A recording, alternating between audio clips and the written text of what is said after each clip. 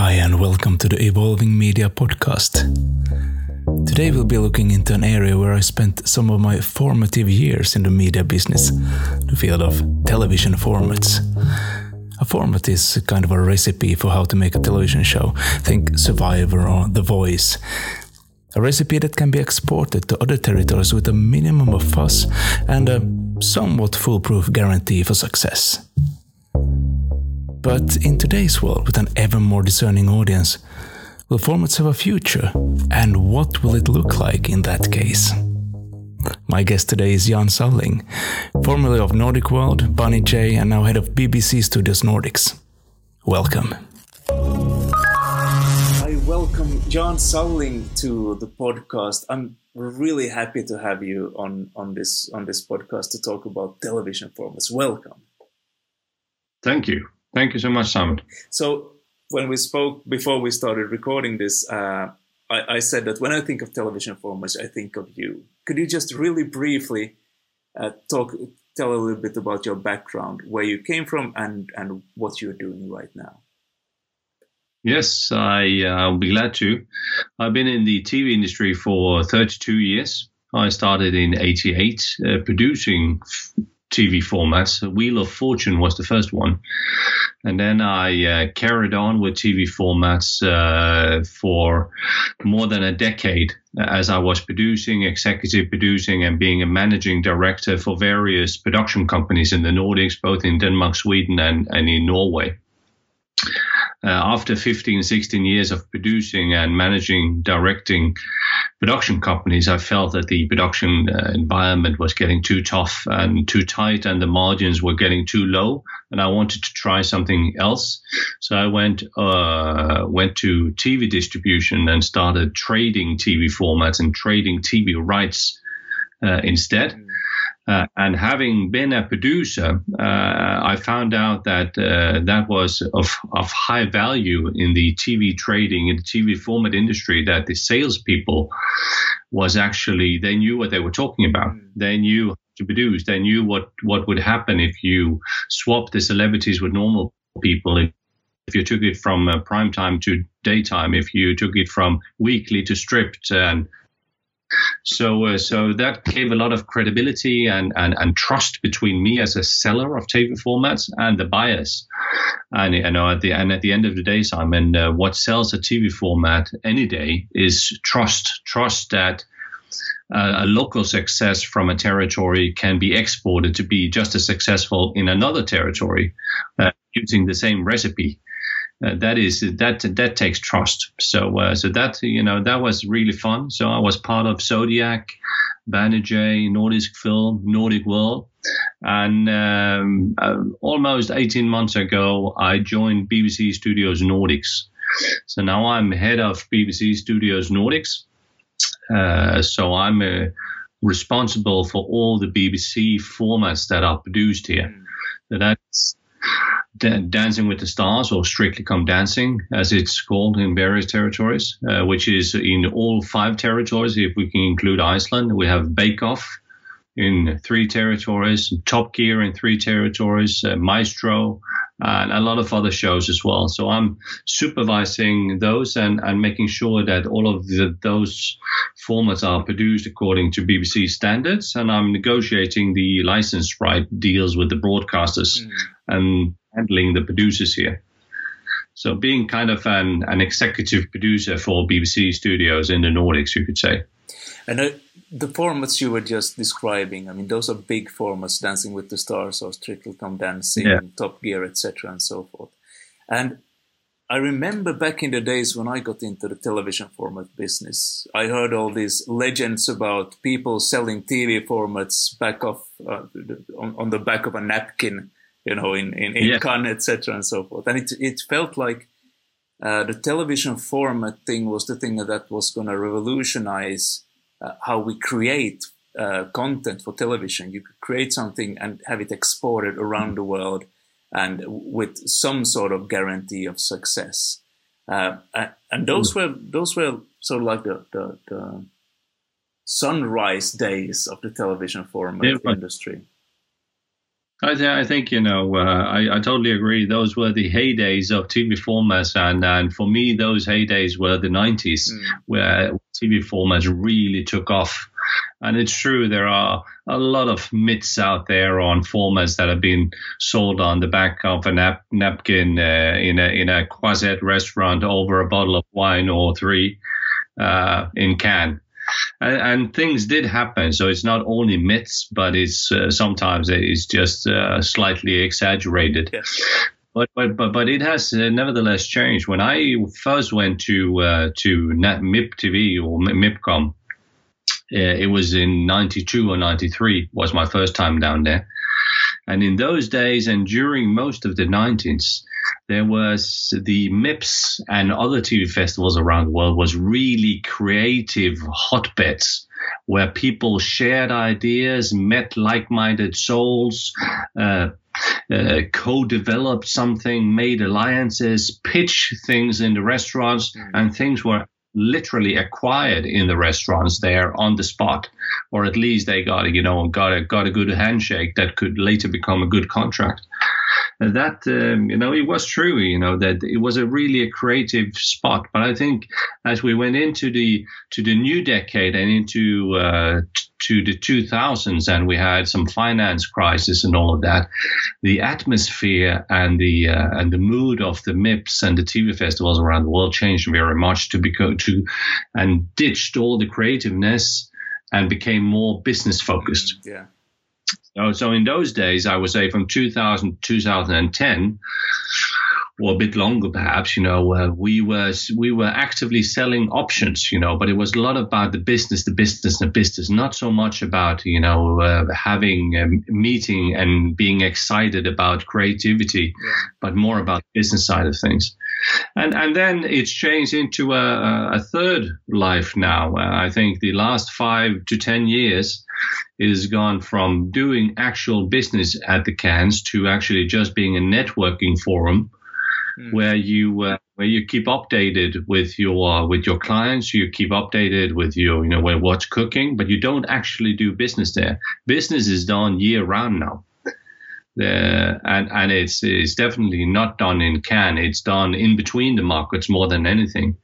So you could see, a typical rhythm for a Nordic distributor would be to plant the seeds, pitch stuff at MIP TV in April, and then try to harvest some deals out of that in autumn at MIPCOM. That would be the usual cycle of TV formats these days, but it's year-round selling now, just as much in between the MIPS as at the MIPS. And I think that somehow that has shown itself to be quite an integral part of how television formats have evolved. As you say, the creativity back in the days turned into business, turned into something else now, more of a networking thing. And for me, I feel that's perhaps why we haven't seen all that many groundbreaking new television formats, come forth in the past years. I think that you had the Married at First Sight, you had The Voice, stuff like that. The most recent Nordic one is definitely Married at First Sight, and that's 7 years old now. It's from 2013. Yeah. And has currently been sold into 30 territories. So that is the most recent Nordic success. But then before that, even older, you had The Voice. That's 10 years old. That's from 2010. And lately, of course, which sparked a bit of hope into the creative mindsets of TV producers last year or the year before that, when Masked Singer from South Korea started. But things do not become global successes the way they did it before. Things travel slowly but steady. Again, in the old days, if we're being nostalgic, you could have format sales and productions up and running in 30, 40, 50 territories in a couple of years. Now, I think, in a couple of years, if you're lucky, you'll have 3 to 4 up. And then in another handful of years, you'll probably be up to 6 to 8. So a successful format sales this day is between 6 and 10 territories of decent size. Then you have a success. Yeah, that's and of course that's a long way to the most traveled format of the world, which is still Who Wants to Be a Millionaire, yeah. which is produced in 103 different territories. Yeah. That is a long way from those days until where we are now, where 6 to 10 territories is regarded as successful. Yeah. And I mean, that's still on air in so many of these territories. Who Wants to Be a Millionaire? It's still a proven success. So why change it out for something you're not entirely sure about? On the other hand, that makes everything go a little bit stale. Perhaps in the long run. Yeah, it is. We lose out on the edge of the format business, and that creative feel which all of us love being about. The combination of thinking out of the box and being creative and trying to break new ground and break new genres and hybrids and come up with exciting new stuff. That goes a bit down the drain when all the broadcasters go too safe, or when the only thing that producers come up with for the sake of surviving or making a buck is derivative formats, which are, same but different. Same as Millionaire, but with a twist. Same as Wife Swap, but with a twist. That's a killer to creativeness, and of course other flaws in that kind of behavior as well. But that's another thing. Now, looking at the year 2020, it's been a little bit of a special year, to say the least. An odd year, it has. And do you feel that the Corona crisis, the pandemic, do you feel that that's sort of forced a little bit more creativity into how networks are looking at television shows? I've only seen that some more. There's been some more thought about how to, in a situation that is so extraordinary, how to create content that resonates with people and that can perhaps look at some angles where you take advantage of the special situation that everyone is in. Yeah. No, I think, I almost feel ashamed of saying it, but I think the Corona crisis has been good in many ways, and that's sounds cynical when so many people have suffered, lost their jobs and even their lives. I don't mean to be disrespectful in regards of that, but in the essence of looking at the pandemic through the glasses of the creative TV industry, I think it's giving us a well-needed and well-deserved kick in the butt for thinking outside we've been forced to think outside the box, both in the way we construct formats and the way we adapt into technology. And we already before the pandemic, we saw people getting to work more and more from home, and it was trendy, especially within the advertising industry. Was really trendy in the Nordics to work from home and letting people choose when they want to be in office or not. But it was more for the trendy trendsetters. But that after the pandemic suddenly became mainstream and the new normal. That has forced everybody to rethink their values, rethink the way they treat themselves, and it's also forced employers of all kinds to accept that if they want to have work done, they need to accept that people work from home and make that work for them in one way or the other. And I think that's been good for us, and I think the world needed a kick in the butt. Yeah. And I just hope on a personal basis, I just hope that people see the pandemic as the general rehearsals for climate change. It's really, Simon, from a philosophical point of view, I would say the pandemic has forced the world or have made the world see that we are actually on this globe together and we can all be impacted. Yeah. Disregarding on where we are and how much money we make, where we live, if we're rich, old, young, whatever, we can all be impacted on a global scale, and that resonates very well with the climate change solution that needs to be found. So I hope that people will connect there too in their mind, and I hope we will see some formats going in that direction. Yeah, I agree. I think looking back a couple of months when the pandemic struck most of the world quite at the same time for the most part, with some weeks discrepancies between different territories, but still you had a period of time where neighbors helped each other out. People were looking out for each other. It was more of a global community feeling that we don't know exactly what we are in, but we're all in this together. And I agree fully with what you're saying, that this was in 3 months what climate change will play out in 3 decades. So it's sort of like the abbreviated version, the cliff notes to climate change that we've been looking at. Yeah. I think it should. A nightmare scenario for me and the world would be if people just try to get over this bloody pandemic and then go back to the old normal, business as usual, and not stay with the new normal. And there's a tendency, that I think is a natural instinct of ours. We want to go back to where we were. We want to go back to where we felt comfortable and everything was the same, and it just feels comfortable and safe. Yeah. And it's just natural for human beings to want to be in that spot. Yeah. But I hope that we will stick with the new normal, and take it in and use it for something constructive. Yeah.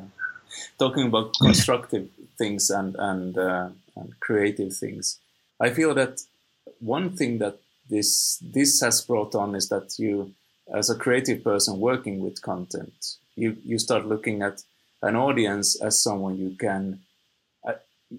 We both know that we've been talking about, user generated content was I think a buzzword in something like 2012, perhaps, something like that. Yeah. One of the many buzzwords that's been going around the business.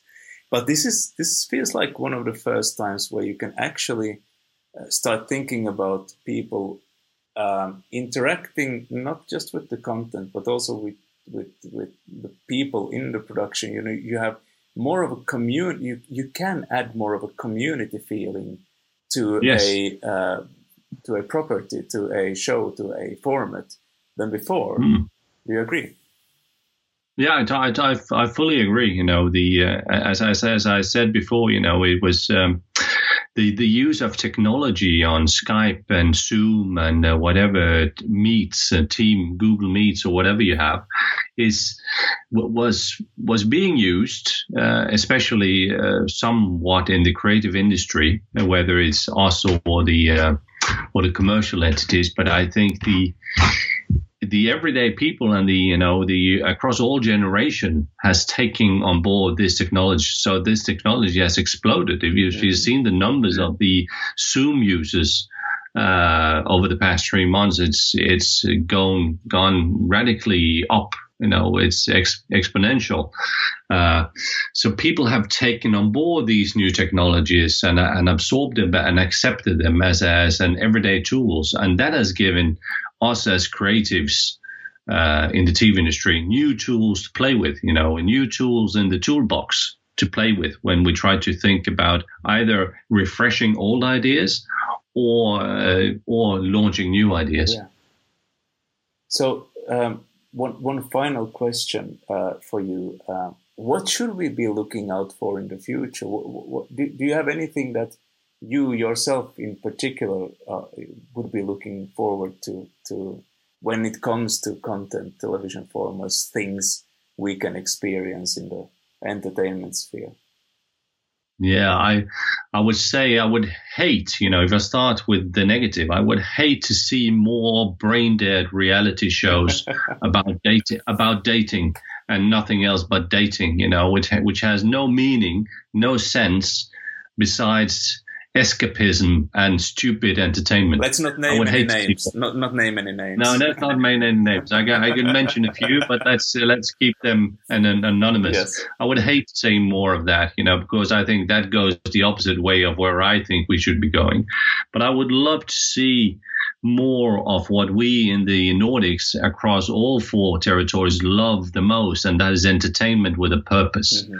So good, solid entertainment where you actually, which has a deeper meaning that can make you think, but you can still be entertained. I would love to see more of that. I would love to see more of that under the umbrellas of climate change. Of course, I think that goes without saying. Yeah, on everything else I've said, I'd love to see some formats in that range, entertainment with a purpose formats about climate change, and I'd love to see more formats about work-life balance and how we can live good lives. Yes. without the everyday stress and fucked up children and fucked up minds and heart diseases and whatever else comes out of a too stressful life. So I think I would love to see more of that. And I've already been pitched a few ideas in that thing. So I think there's something coming. More is coming in. Here's hoping that we'll get to experience that sooner rather than later. Thank you, Jan, for being on this podcast. It was thank you, Simon. Thank you for having me. A pleasure talking to you, and have a great rest of the week. Thanks. Likewise, Simon.